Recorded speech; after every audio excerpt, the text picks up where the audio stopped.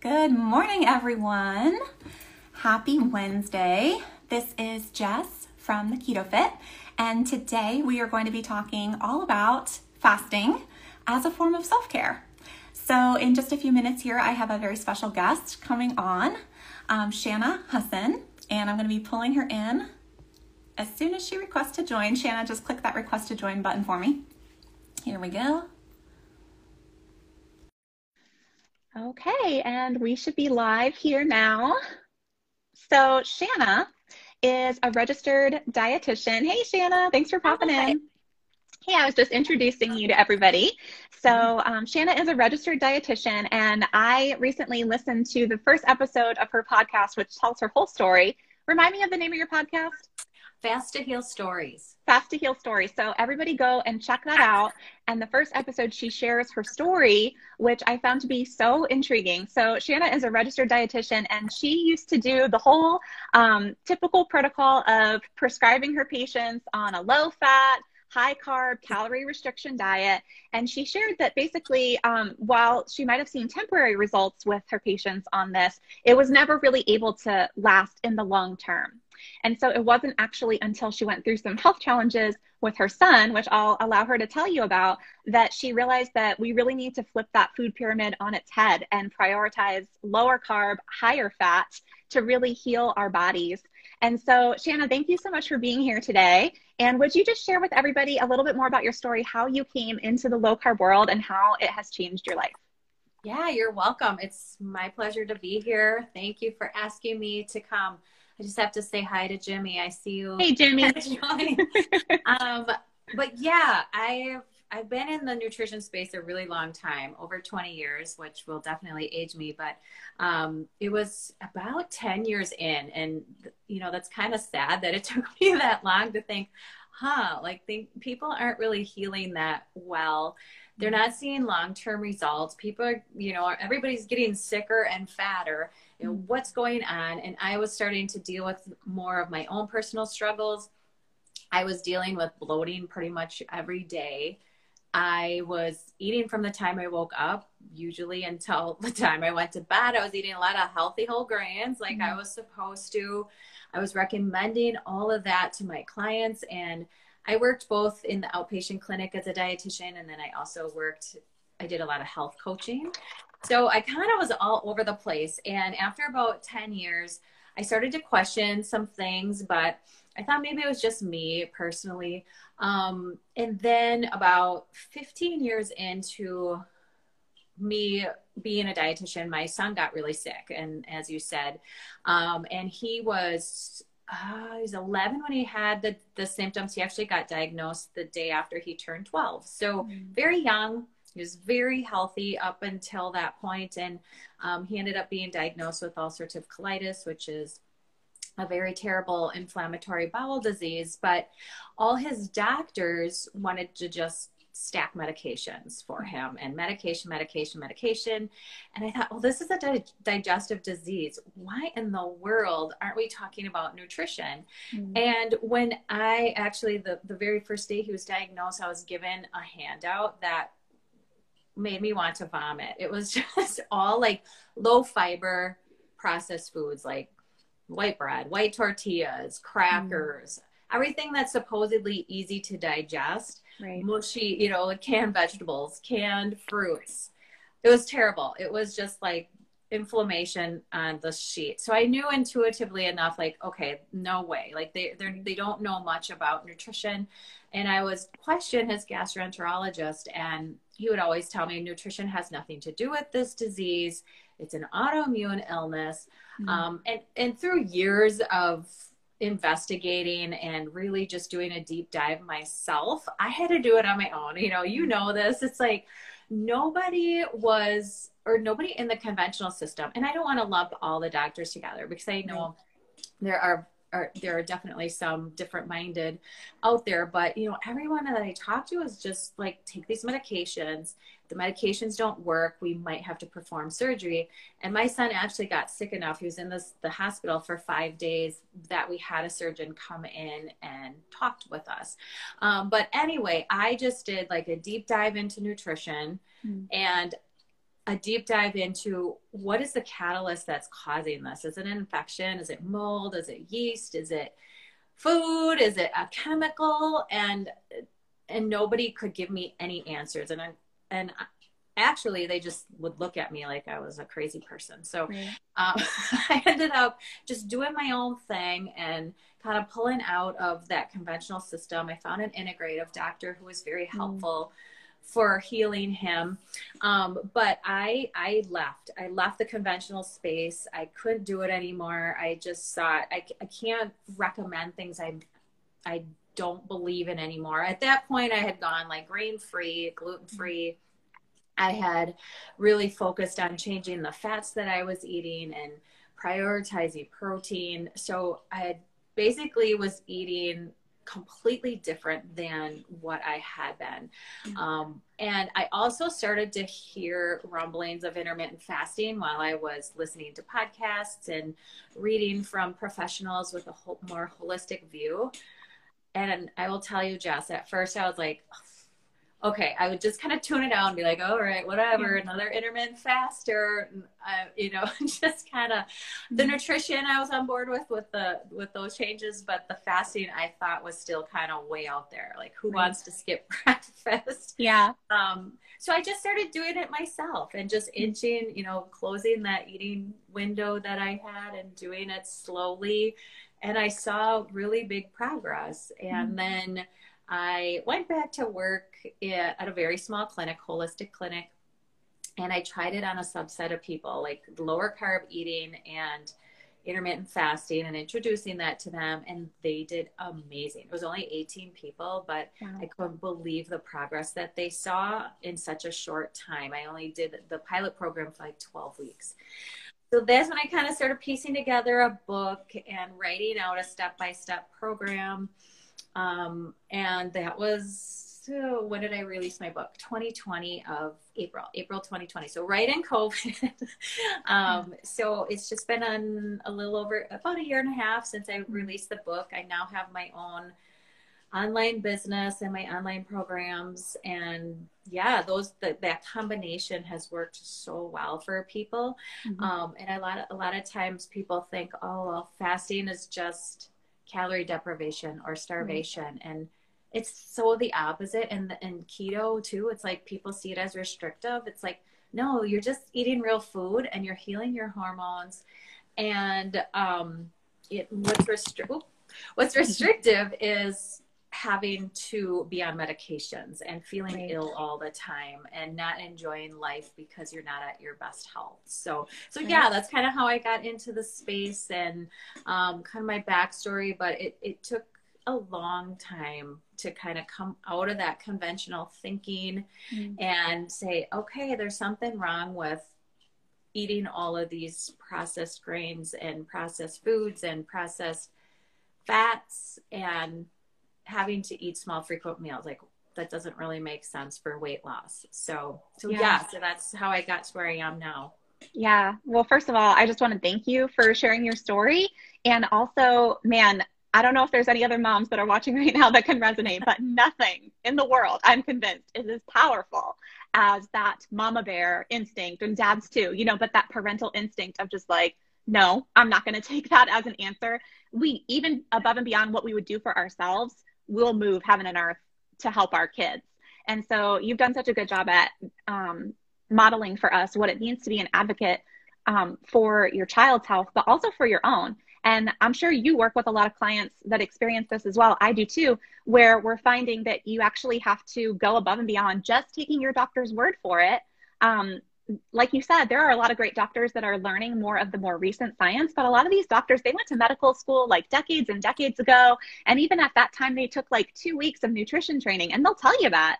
And so, it really, we have to do our own research and find people who maybe will give us the answers we're looking for. I love that you said you went to see a functional doctor, because that can actually be a lot better for people sometimes.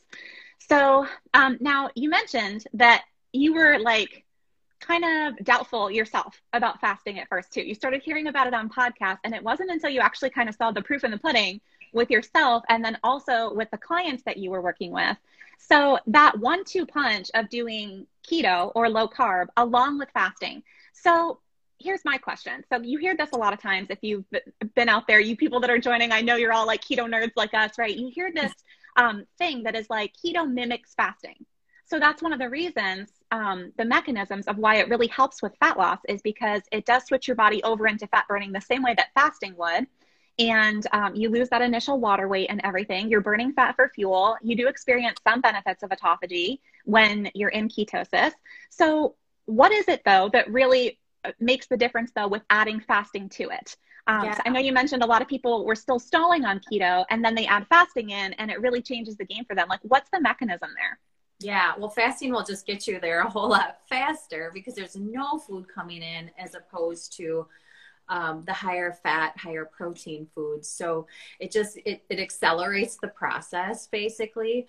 So yeah, with keto, it's just beautiful because you aren't using glucose as your main fueling system anymore, which is just so far beyond what most people experience.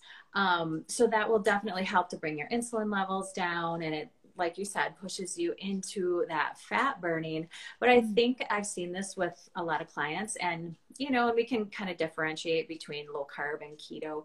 I usually start people more at a lower carb, 100 grams or so, see how they do, look at their past history, what are their goals, and then we can scooch that down further, like 25 to 50, depending on what their goals are and how sick they are. But yeah, you throw fasting in there and that's going to burn out those glycogen stores, which happens during keto too, because you're keeping your carbs really low. But your body's going to then have to look for another fueling source, and that's where it turns to body fat. But I think where a lot of people can get tripped up is that they're still eating all the time, even though they're keto foods and they're in their whole natural, healthy, nutritional foods, they're still eating all the time. So even though they don't have the glycogen stores, their insulin levels can still be high, and that can make it difficult to get to that fat burning stage. So yeah, you throw the fasting in there and it lowers that insulin that much sooner. And then another mistake people can make is they just eat too much or too much fat, and your body's going to burn fat in your bloodstream before it goes and looks for stored body fats. It's just easier. It's like, oh, well, cool, these fatty acids are already in my blood, I'm just going to burn these up. Whereas you throw fasting in there, and I'm not saying you have to do it every single day, you don't have to do like these wild long fasts, but you give your body time to heal when you're not fasting and bring those insulin levels down. And then it's going to be forced to tap into stored body fat. And that's the ultimate goal for most people. Is most people come to intermittent fasting and keto, to improve health, but a lot of it is for weight loss. And it's going to be difficult to achieve weight loss unless you're really focusing on getting good, balanced meals and then going long periods of time without eating. It's like some people will pop 20 fat bombs a day and like, oh, well, why aren't I losing weight? So it just depends what your goal is. Like my goal is not to lose weight. I'm at a healthy weight where I am at. I fast more for longevity and for disease prevention and just to maintain my weight, because it's pretty effortless to maintain my weight doing the lifestyle that I do now. But when I was eating all the time and when I was eating higher carbohydrate, and I was a runner, so I had the mentality that I need to eat a lot of carbs. It was tough to maintain my weight. Like I did it, but I felt like I had to exercise pretty much every day. I was training for half marathons and marathons. And, it was a lot.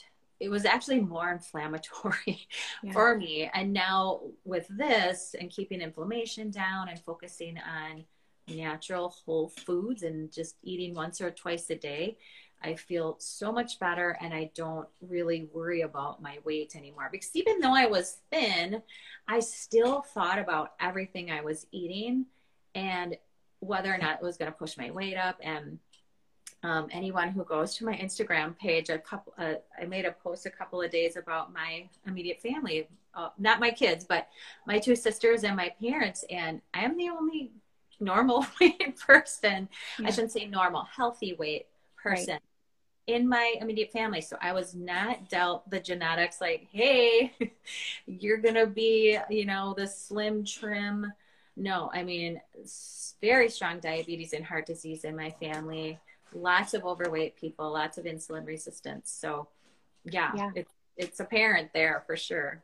Yeah, I can resonate with that. A lot of, metabolic unhealth runs in my family. When I was growing up, I looked around and it was even told to me, like, look around, this is what we look like. This is what you're going to look like as you grow up. And, that was a really limiting belief for me for a long time.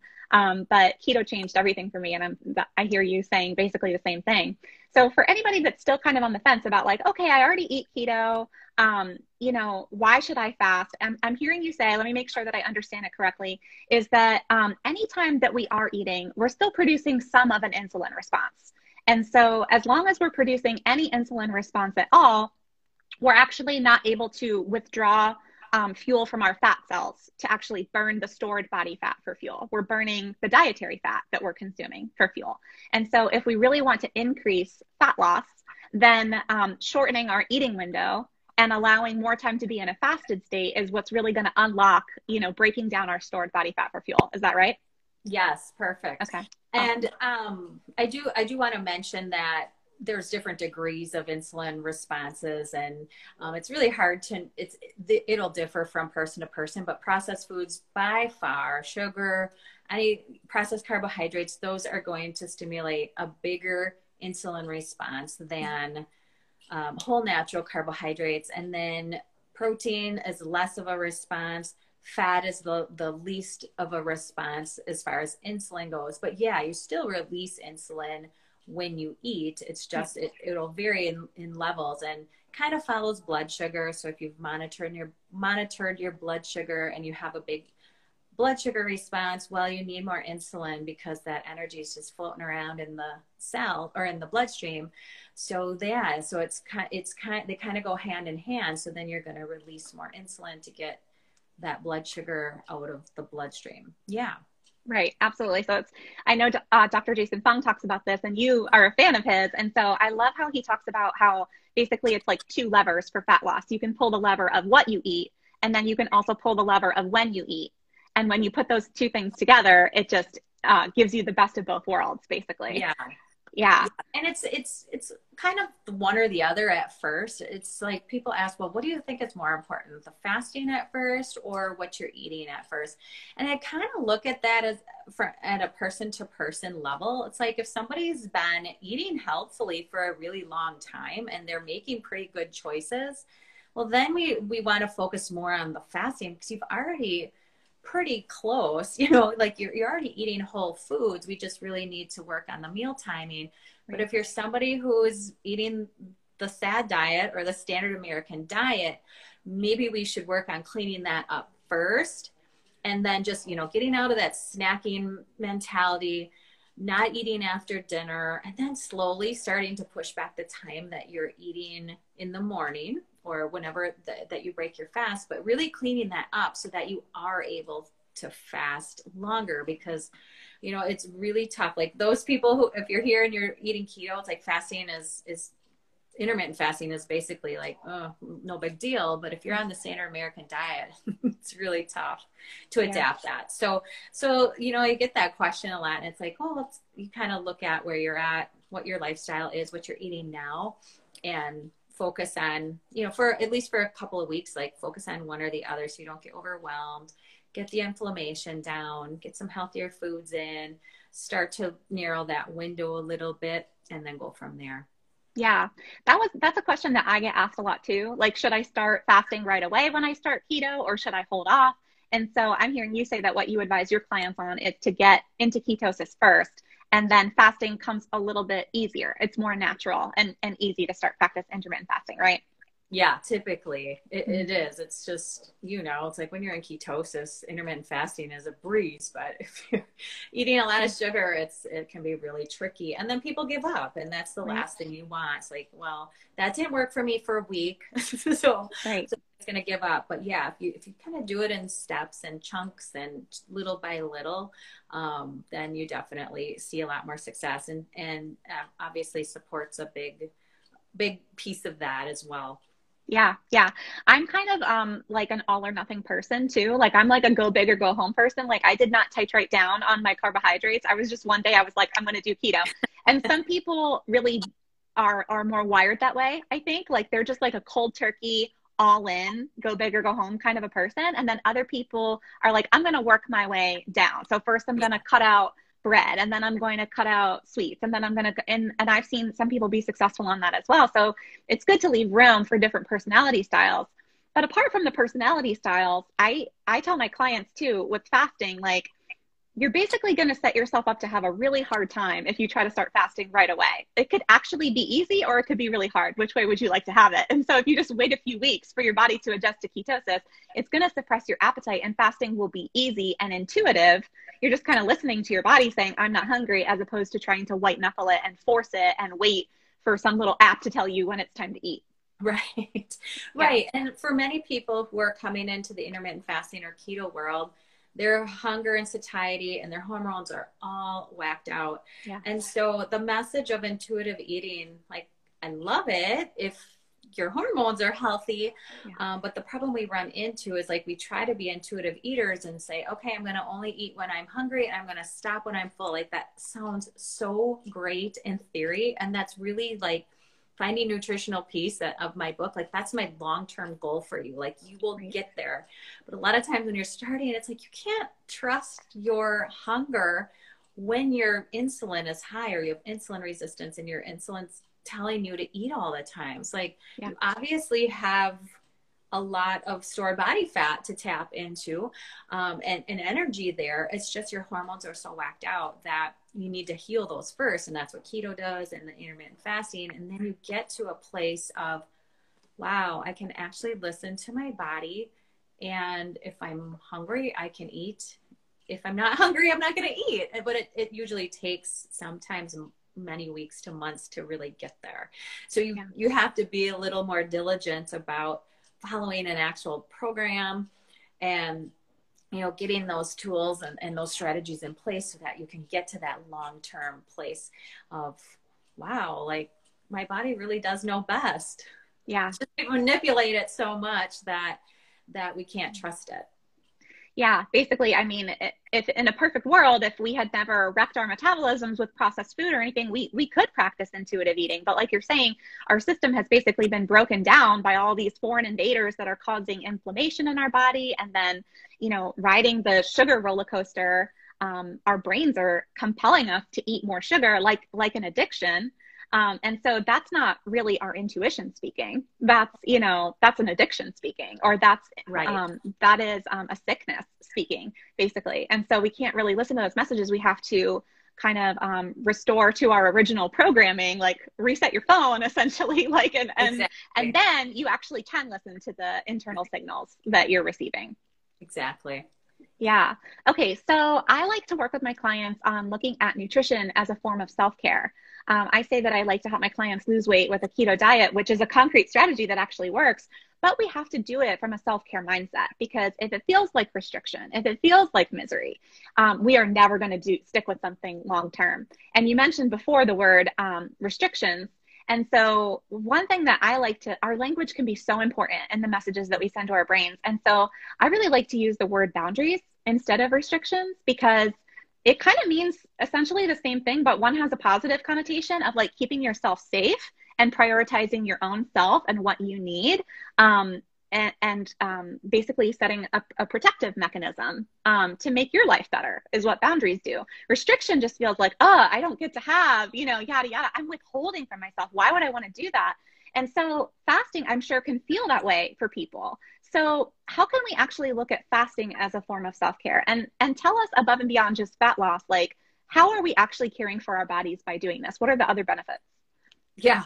I love that you said that. I'm going to use that with clients because it is. It's like a lot of people need the carbohydrate restriction, but yeah, saying like you need a boundary with carbohydrates, I think is a lot more valid and a lot more positive. So I just wrote the word boundaries down. I can use that from now on. But yeah, I mean, like I said before, we're looking at healing the hormonal system, and insulin's a big player in the body.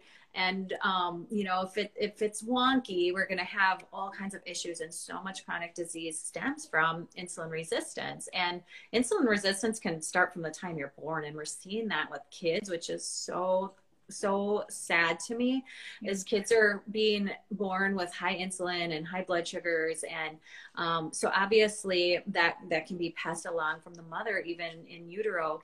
But it's just growing more and more problematic. So focusing on insulin is going to help all of the whole entire endocrine and hormonal system to just talk better to itself. Because basically hormones are little messengers telling our bodies what to do. So if we can heal those and they can work correctly. And so when you mess up insulin, you're messing up basically all the hormones. So the thyroid hormones, the adrenal hormones, the female and the male hormones are just all getting whacked out signals, or they're just not binding to the receptors that they need to, or doing their job with, you know, telling your body what it should be doing.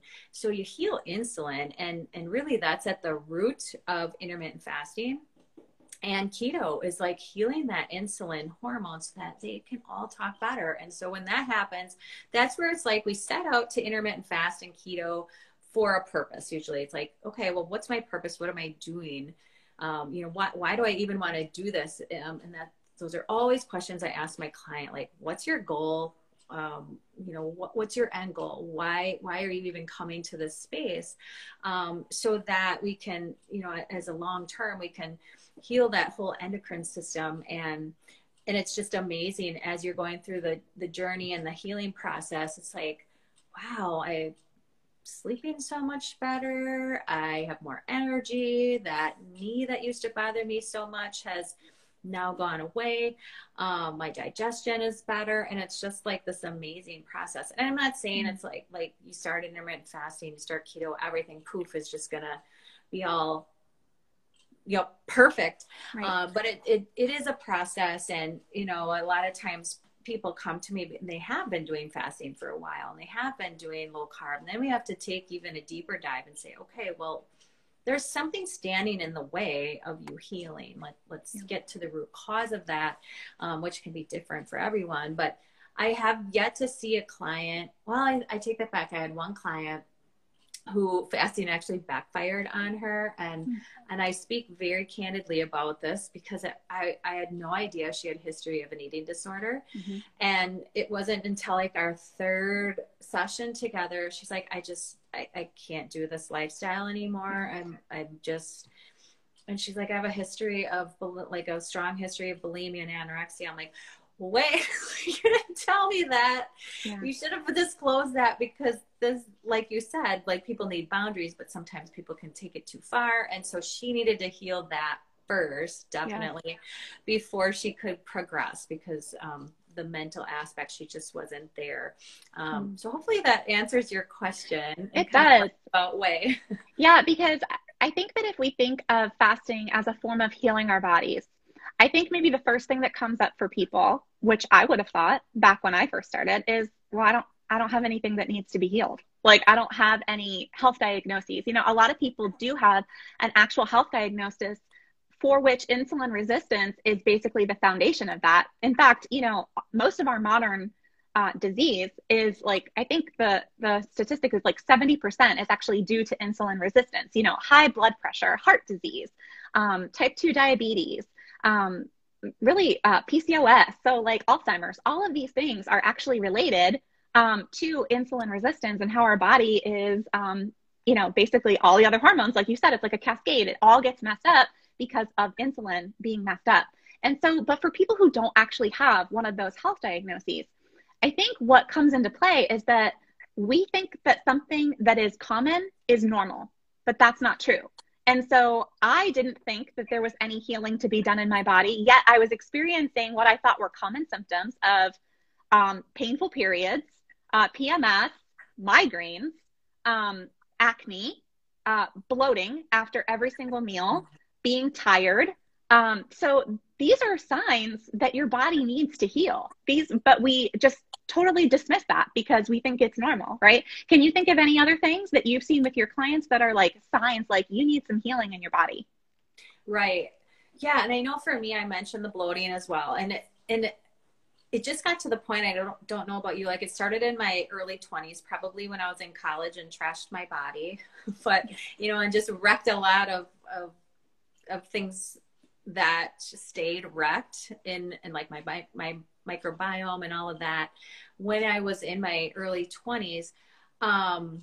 And I, like you said, I just thought that was normal. Like I'm just one of those people who's going to be bloated for the rest of my life. And, you know, I could barely snap my pants by noon when I would eat a big bowl of oatmeal. Like I thought, hey, that's healthy. That's normal. And that just must be my normal. And same thing with my canker sores. I'm like, I had them in my mouth for like 12 years. They were terrible. But yeah, when you looked at me, you probably thought, well, she's so healthy. She doesn't need to change anything. It's like, but no, I feel like just about every person you talk to has some sort of digestive distress, number one. Yeah. Even if you think like they look outwardly healthy, that inwardly they're not. But yeah, I think a lot of some big things that happen are the improvements in sleep, which is going to improve your entire life. I mean, I've always been a good sleeper, but I feel like I sleep so deep, like I barely wake up and I feel restored. And that is huge. And I think just the energy and then just all of that being so positive, it just helps your entire mentality. And I know for me, most of like, I've had some physical improvements, but my mental improvements and just not feeling like I have to eat all the time and feeling like I have to take snacks and worrying about every food that I'm putting in my mouth. Like, is this going to make me gain weight? Is this going to, you know, it's like, it was so constant. And I'd run errands. I'm like, oh, I better bring a snack with, or, you know, like that has been food freedom. That has probably been the biggest, the biggest thing that's in my own personal progress that's been such a help to me, to just hop in the car and be like, I'll be fine until I get home. Or, you know, like I'm in the airport and I'm like, I don't need to eat. I'll just get on the plane and drink my water and I'll be fine. Like just knowing what your body's capable of physically and knowing you can go a couple days without food as long as you stay hydrated. And when you're talking about keto before and people, you know, that kind of going all or nothing, like, okay, I'm going to go from 300 carbs to 50 carbs. Like, just make sure you're hydrated and you have the electrolytes and you'll do a lot better. But yeah, the mental aspect is so empowering, and it does take a while to get there. Like, you just got to give it some time. You're not going to get there in a week or two, you know, not usually, depending on how much healing you have to do, but definitely that's a huge positive. Yeah, absolutely. I really resonate with what you're saying because the food freedom is what made me stick with keto long term. And that's why I say, even now I'm at my weight goal, I'm at a healthy weight. I knew within 2 weeks of being on keto that I wanted to maintain it forever because of the food freedom. I used to just obsess all day long about food, counting calories every single day of my life, like that running total in your head, feeling afraid of going out to eat, afraid of certain foods, like getting to noon and you've already blown your calorie budget for the day and then feeling so defeated, like, oh, now I need to fast the rest of the day. And you try to push yourself to, but then you give in and you end up binging because you feel like, well, I already failed, so I might as well. And it's just this horrible, horrible cycle. And I definitely had disordered thoughts surrounding food. And I love that you mentioned your client who fasting kind of backfired because she had a history of disordered eating. And I resonate with that. I have a history of disordered eating as well, where I would definitely binge at times. I would purge. I used laxatives, which people might not think of that as purging, but it is. Or compensatory exercise is definitely something that I did as another form of purging. And also restricting was like a big thing for me. I would try to go long periods of time without eating. And I would call it fasting sometimes, but I was doing it from the wrong mindset. A lot of times I even put like, I don't know if you have a religious background, but I do. And so I would put the guise of like a religious or a spiritual fast over it, but that really wasn't my true motive at all. I just knew that it was something that I could say and people would leave me alone. And so when I started trying to incorporate fasting, I realized for me that it's been a very sensitive balance of intermittent fasting works for me. But as soon as I try to go beyond 24 hours, I find myself dipping into disordered thoughts again. Like if I wake up in the morning, I had dinner the night before. If I wake up in the morning and I fast the whole day and I make it through that whole day, it's hard. But I've gone an entire day, of not eating from waking up until going to bed. I wake up the next morning and then I start to think, I wonder how long I could do this. I wonder how much weight I could lose. I wonder. And so then I find myself dipping into this like scary territory and feeling like I want to cancel lunch plans, even though I had them because I want to keep fasting or whatever it might be. And I start to feel really disordered surrounding it. And I've learned that that does not work for me. And so, what can we learn about the benefits of fasting? Like what's the difference between fasting, intermittent fasting, time restricted eating, and what's kind of like the minimum viable length of a fast for you to really think like, okay, I can do this. This is realistic for me, as opposed to some people who think like, oh, I could never, I'm not going to do that. I'm not going to go a whole day without eating. Like, can you explain to us the differences and where we start to see the benefits kick in? Yeah, and first off, there's no right or wrong when you want to implement intermittent fasting. And I have people who will breeze through a 2 or 3 day fast, and I have people who will struggle to get to 18 hours. So It really just depends on where you're at, again, what your goals are. But I like to think of intermittent fasting and time restricted eating are kind of the same. Mm-hmm. Anything that's under 24 hours, it's basically intermittent fasting, or eating in a time restricted window.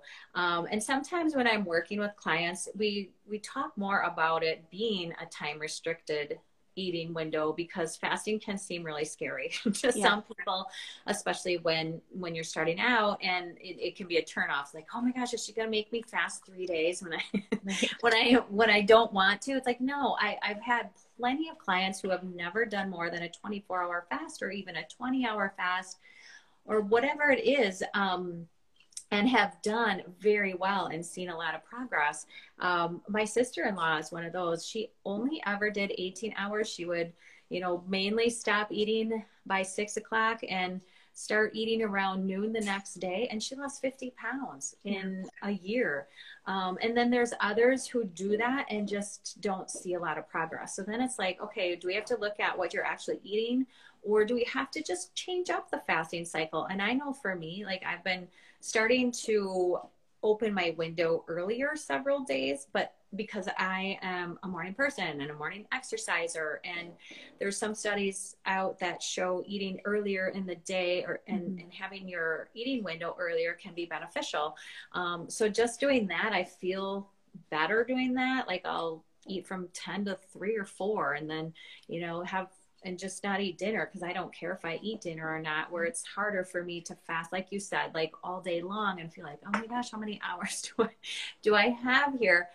So it really is just like, what's going to work for you and what's your lifestyle? I only do that like an earlier window. I have 3 kids and, things going on in the evenings a lot. So if I know that I'm going to be at an event or out and about, that's the days that I'll do that, because the family meal can be, very important and a time to connect. So you just have to work it into your lifestyle. Like I said, there's no right or wrong, but I do encourage people to start at least at like 14 to 16 hours, like get that amount of time. Some people say 12 even is beneficial, but by the time people want to work with me, usually they're pretty sick. So it's like 14 to 16 hours. And I really think not even focusing so much on the hours every day that you're fasting, but just switching it up. And, sometimes eating at 10 in the morning, sometimes eating at 3, waiting until 3 o'clock in the afternoon, sometimes doing 16 hours of fasting, sometimes doing 20. That is more important than like, okay, I can only eat from 12 to 6 every single day, and just fitting it into your lifestyle. and taking advantage of your personal schedule and what's going to work for you.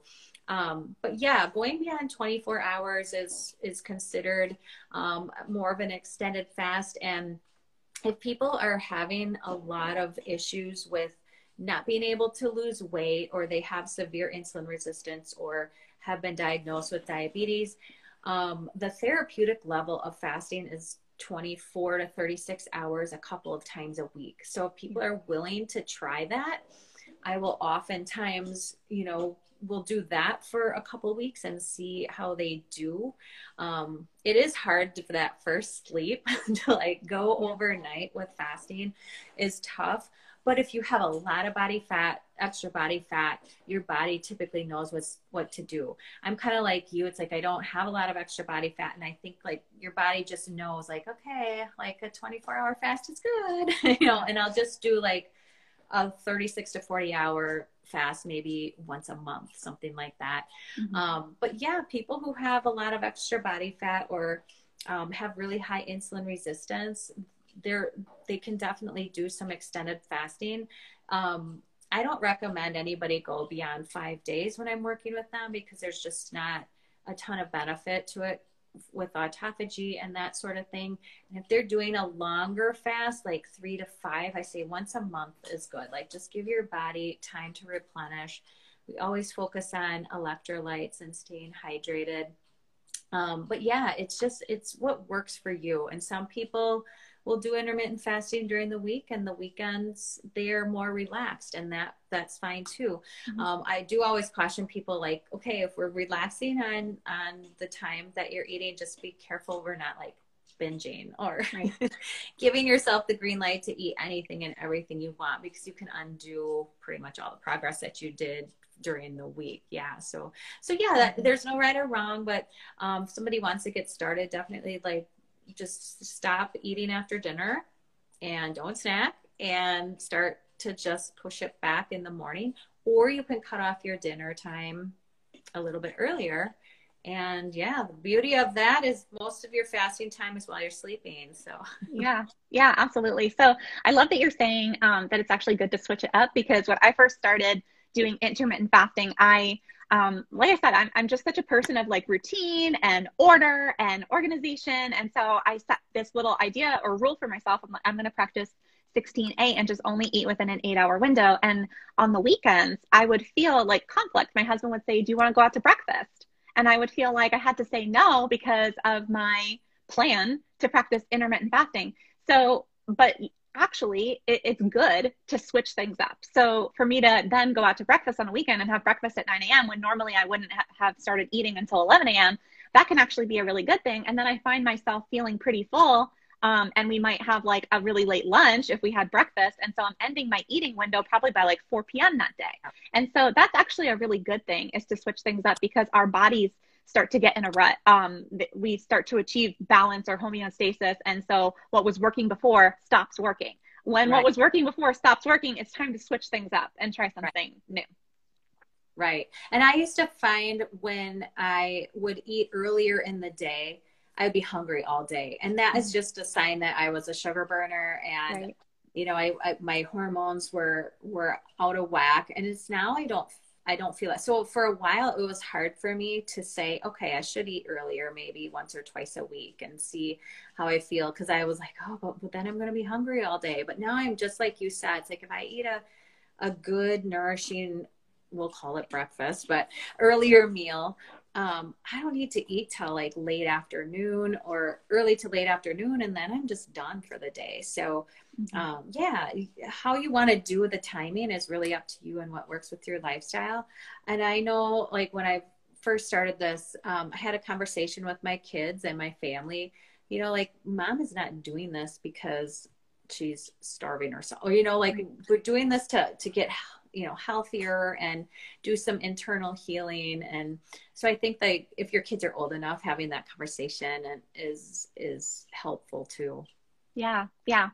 So I want to ask you specifically, I know my audience is mainly women. I don't know about yours, but for women who are still experiencing a menstrual cycle, should Mm-hmm. we be taking that into account with our fasting plans? Are there times that are more optimal to fast or times that we shouldn't fast? I know, we might tend to want to eat all the things when we're on our periods or whatever. So like, or at least we tell ourselves that that's the story. So yeah, give us some advice or input on timing your fasting according to your cycle, if at all.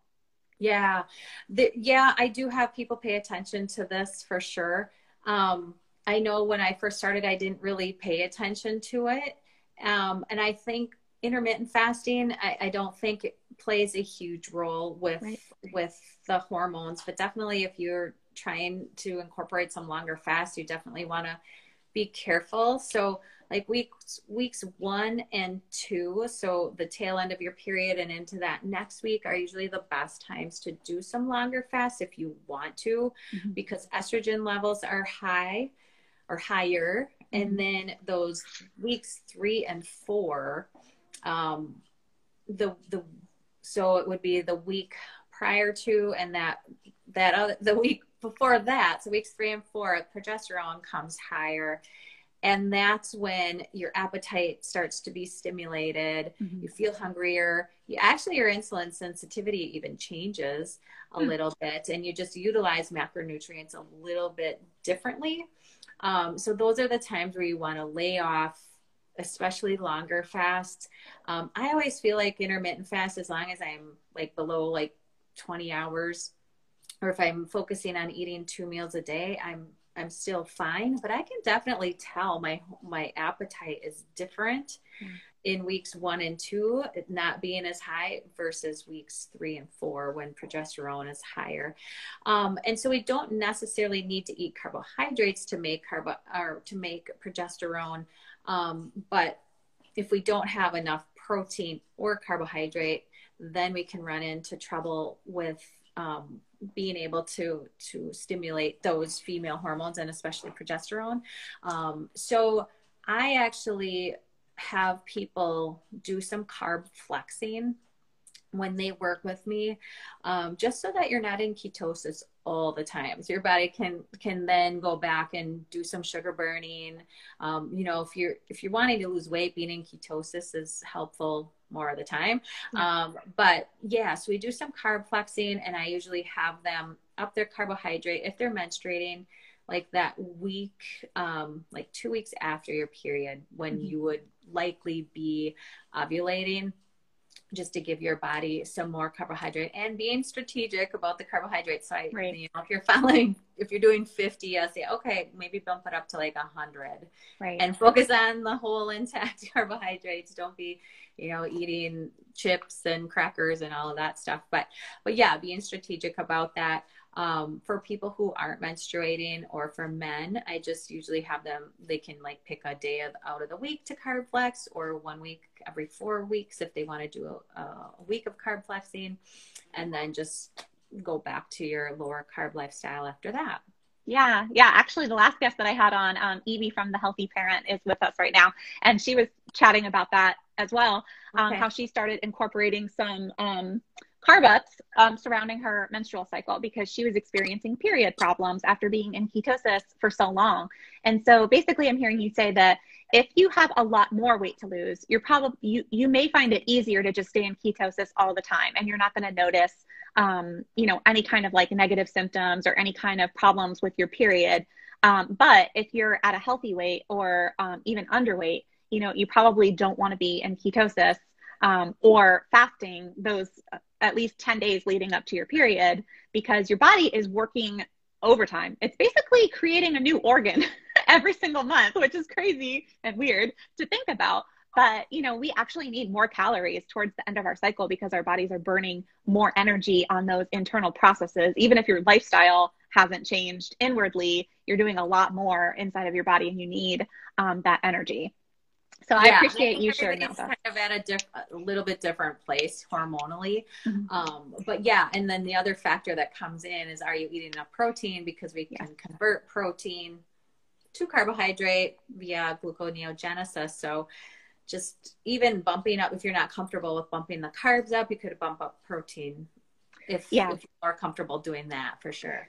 Yeah, I'm a person that I don't do, I don't carb cycle.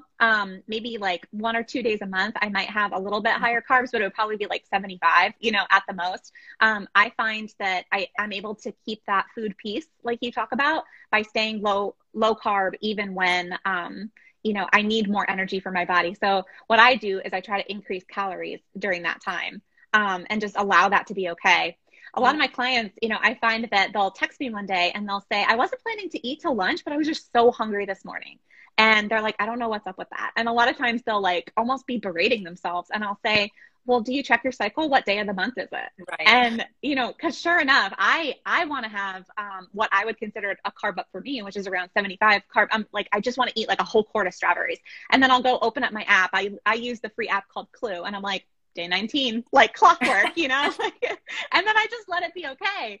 And so I try to advise my clients on that as well, that it's normal to actually experience more hunger towards the end of your cycle, and it's okay. It's not going to throw off your weight loss goals. Right. Yeah. Right. And in fact, it'll probably help you long term. And I even saw like, my weight only fluctuates about 3 pounds usually. Yeah. Now that with this lifestyle, but I found like just changing the time that my eating window to earlier a couple times a week, that's enough to just stay at that lower end of what's normal for me typically. Yeah, absolutely. Okay, so I think probably the burning question on everybody's mind is, if we do fast, like let's say we do a longer fast, a 24 to 48 hour fast, and we step on the scale and we're all excited because, oh my gosh, I've lost 3 pounds in 2 days. And then, people wonder, but is it just going to come right back on as soon as I start eating again? And so what is like normal and to be expected, so that if we do gain some back, we don't feel frustrated and feel like, well, that didn't work, I'm not fasting anymore. Right. And physically, your body only loses about 0.5 pound of body fat every full day that you fast. So keep that in mind. So even if you did like a 4-day fast, 0.5 pound of actual body fat every day would be 2 pounds of actual body fat. So it's kind of like, oh, am I going to do this 4-day fast to lose 2 pounds of body fat? And so you're definitely, as insulin levels come down, there's kind of that flushing, like you said, with the water weight, but now we're really dropping insulin levels when we're fasting. So we have more of that flushing. We have water weight go, our electrolytes, that's why it's so important, especially in a longer fast, to make sure that you're getting like, I advise my people to put like either electrolyte drops or trace minerals, even putting some good sea salt or Redmond salt under the tongue while you're fasting.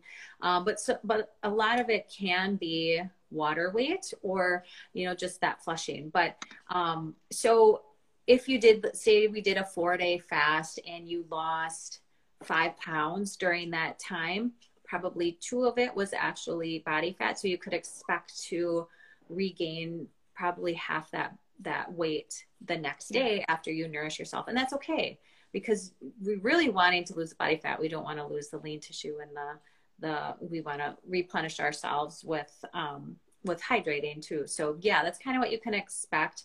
Everybody's a little bit different. And we all know those people who do a 16-8 and they fast 16 hours and the weight just falls off. And then there's people who do a 16-8 and really don't see much change. So you got to play around with it and give it a good month before you decide, okay, I don't think that this is a strategy that's going to be helpful for me.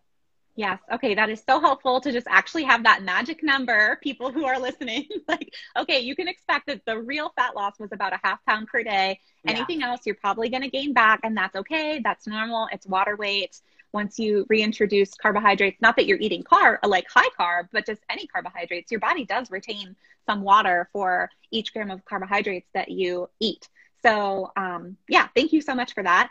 I would love to know what your thoughts are on modified fasting, because some people have a pretty difficult time water fasting. Can we still see benefits from modified fasting? Can you explain what that is and how to go about it? Yeah, I'm glad that you brought that up, because this is a topic that I've been looking more and more into as of late. And I follow Maria Emmerich, if you're familiar with her. Oh yeah. She does the protein sparing modified. And that's what I recommend, especially if people like their main goal is fat loss. Like just if you're having trouble with doing a 24-hour fast, let's try a protein sparing modified fast like 2 times a week and see how you do. Because just that amount of protein, so probably like 90 to 100 grams for most people, give or take, is just going to keep you nourished enough. You're still going to get a lot of benefits from the fast. You know, you probably won't tap into autophagy as much as if you would if you did a water fast, but it can work really well as a transition. And in my program, I actually talk about this. If you're stuck and not seeing results, like just do that, incorporate that a couple times a week and see what happens. And like we talked about, just changing things up and making things different can be very helpful. But yeah, I do recommend those like a couple of times a week. And I recommend the protein sparing one.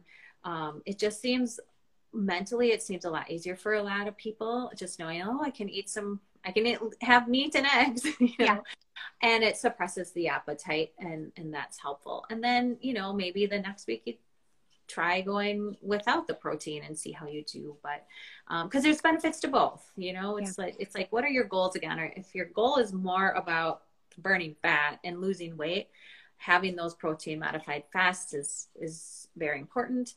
If you're doing more longevity or cancer prevention, or wanting to really just keep your immune system healthy, then maybe doing the water fast is a bigger part of what your goals should be.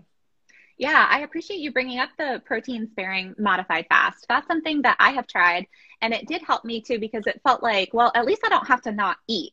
And it's still switching up a strategy and still getting some benefits to it. So for people who are unfamiliar with protein sparing modified fast, you can definitely, you know, Google that, look that up. Also, Maria Emmerich, she has an amazing PSMF bread that's very tasty.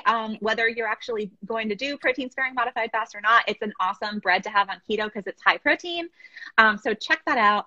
So for people who are maybe not sure how to do a protein sparing modified fast, can you give us like, how much protein should we be aiming for? How much fat should we be aiming for? How much carbs should we be aiming for? Calories, like how would that work? Yeah, the carbs are 0. It's basically like eating carnivore. Sorry, my battery went low. That's okay. We're still here. But carbs are 0, alcohol 0. So it's basically just like pure protein. Yeah. And 80 to 90 grams is a good amount to shoot for women, like maybe even up to 100. And then for men, more like 100 to 120, somewhere in there. There is, I'm trying to remember the exact calculation. If it was I don't want to give you the wrong information, but if it was 0.7 per pound of mass, something along those. But yeah, you might want to look up the specifics for that before you implement it. But I do remember it's around 100 for most people, a little bit lower for women, and a little bit higher for men. But yeah, that gives you a good amount of meat. So it's just pure protein is what you're looking at. So no vegetables, no fruit, no carbs. No alcohol. That would be fun, but yeah. And as I understand it, you would want to stick with like leaner cuts of meat too. Yeah. Yes. So the fat, you don't really add any fat. It's just the fat that is found in the meat. But yes, you would want to do like steak over, well, I shouldn't say any steak, like a tenderloin over like what would be a ribeye. Ribeye, or what is the other one that I can't bring myself to eat, but it's really like the fat's all over it, and I'm blanking on it. But yeah, so leaner cuts, yes. Yeah, awesome. And what are your thoughts on bulletproof fasting? So you kind of have told about like, okay, a modified fast as like just protein, but what about a modified fast as just fat, like the bulletproof fasting? Yeah, I think. I'm sorry, I had an interview right before this, so I hope that I didn't already talk about this. But if you want to like bulletproof your coffee, that kind of thing, are you referring to? Okay. So if you wanted to add like I do have people come and say, oh, I do bulletproof coffee. I add this amount of butter or MCT oil. I don't think that that's harmful in any way. It's just, if people are wanting to fast, I think that that can be a good stepping stone or a good transition into water fasting or water, tea, or coffee. But just remember that those fatty acids are in your bloodstream then, and that's what your body's going to burn first. So I like to encourage people, you know, if you need to do that for a few weeks, great. But then let's try to transition into water only or coffee and tea as much. I lost you right there. Still here. As much as possible. Still here. And then work your way into just a water fast. Yeah, that makes sense. I try to tell my clients too, because a lot of times they're like, I have to have my coffee in the morning and I have to have my heavy whipping cream. Right. If that means that I'm not intermittent fasting, then I don't think it's even worth it for me to do it. And I'm like, don't let that hold you back. It's just, some straight fat is not going to cause that much of an insulin response. If your heavy whipping cream in your morning coffee is helping you to not eat your lunch until noon, as opposed to having your morning coffee with heavy whipping cream and a full breakfast, like that's still a positive. So let's do that. Mm-hmm. Okay, awesome. And then last question for you. We talked before about people who maybe have a history of disordered eating, and that maybe, if you trying to fast is triggering those disordered thoughts, maybe scale back, maybe, stick to less than a 24-hour fast. Are there any other types of people that you can think of who you would caution them, don't fast? It's probably not advisable for you to do that. Yeah, definitely the disordered eating. And if you're healed from your eating disorder, it's something that you could try. But if it's an active eating disorder, then for sure, it's not something that you want to try until you're healed from that. But pregnant, breastfeeding, those are not good times to start fasting. And I think some pregnant women can do fine eating 2 full meals, but don't feel like you need to, intermittent fast while you're pregnant. So those are the main categories that you definitely want to use caution with. And then just, your own personality more than anybody else. So if you're somebody who just tends to take things to extreme, you probably want to stay more on the lower end of the intermittent fasting than to like challenge yourself to longer fasts. And there's people out there who are doing like longer fasts every single week, and that's not healthy for your body either. It's like we have to balance it. We have to break down, and then we have to replenish, and then we break down, and then we replenish. And so not having a healthy balance can definitely wreak more havoc than good. Yeah, absolutely. And, thinking of fasting as a form of self-care, the same way with our nutrition, like it's not about being dogmatic. It's not about following some rigid set of rules where you either succeeded or you failed. You're either on or you're off, or you're black or you're white. Like the same way that you would design the diet that works best for you. Some people eat more carbs than other people, and so you do what works for you. Some people can eat a certain type of food, and other people have reactivity to it. So even though it's allowed on keto, you should not eat that as a form of self-care if you feel awful every time that you eat it, So it's not about like surrendering your will to some outside protocol from on high and you're following the rules and therefore you're going to succeed. It's about, creating a protocol that actually works for you in terms of fasting. Yeah. Yeah. Shanna, thank you so much for coming on today. Is there anything that we didn't cover that you'd like to share? I think we covered a lot. I just want everyone to realize, like everybody's fasting journey is a little bit different. Their keto journey is always different. So what works for you or worked for your loved one or your friend or whatever isn't going to necessarily work for you. And that's okay. Like you need to make this your own, find what works for you. My podcast is Fast to Heal Stories, and I just love hearing everybody's different stories because everybody brings something a little bit different to the table. So so don't expect the same results. Don't expect your weight to be linear either. It's like, it's a journey. It's a transition for your body, and to focus on health over weight for sure. Yeah. Okay. Well, I'd love for you to share with us, where can people find you online? What type of services do you offer? How people can work with you? And also, where can people get your book? Yeah, so my book is called Fast to Heal. That's available on Amazon, or my website is called fasttoheal.info, and I sell the digital form there and the audio form there. I have a 6-week program called Finding Nutritional Peace, which is all about reversing your insulin resistance and weight loss and reversing chronic disease. That part of that program is lifelong coaching with me, live weekly coaching. So on my Instagram bio, you can schedule a discovery call to see if you would be a good fit for that program. And then my podcast is called Fast to Heal Stories. So you can find that on iTunes and all the major podcast platforms. Yeah. Okay, awesome. And for anybody, I'm going to share this to my podcast later. So for anybody that's not, watching this on Instagram, what is your Instagram handle so that people can go find you? Yeah, my Instagram handle is @shanna.husson.rdn, and everything else is basically Fast to Heal. So my Facebook page is Fast to Heal, my website is Fast to Heal, my book is Fast to Heal, and then it's just my name on Instagram. Okay, awesome. Thank you again so much, Shanna. This was really informative, really helpful. I feel like we've got some really concrete takeaways about when to fast, how long is good, ways to still make it work for you if you feel like doing it in the traditional, 36 to 48 hours, you're just like, heck no, I could never do that. But you could see that there are still some ways to really design it in a way that works for you. And, I really love collaborating with other coaches because we're not all, super passionate or super expert in every single niche in the world. Like we all have different niches. And so while fasting is something like I've shared that, I do it a little bit more mild because that's what works for me. I really appreciate having somebody come on and share options for implementing it in a more intense way. And, I try not to speak to things that I don't do. And so, but that doesn't mean that it's not going to be valuable for a lot of people. So I love you coming in today and just filling those gaps to really share this great information with both of our audiences today. I appreciate you. You're welcome. You're welcome. Honored to be here. Thank you. Awesome. Thanks, everybody. I hope you have a great week. Bye-bye.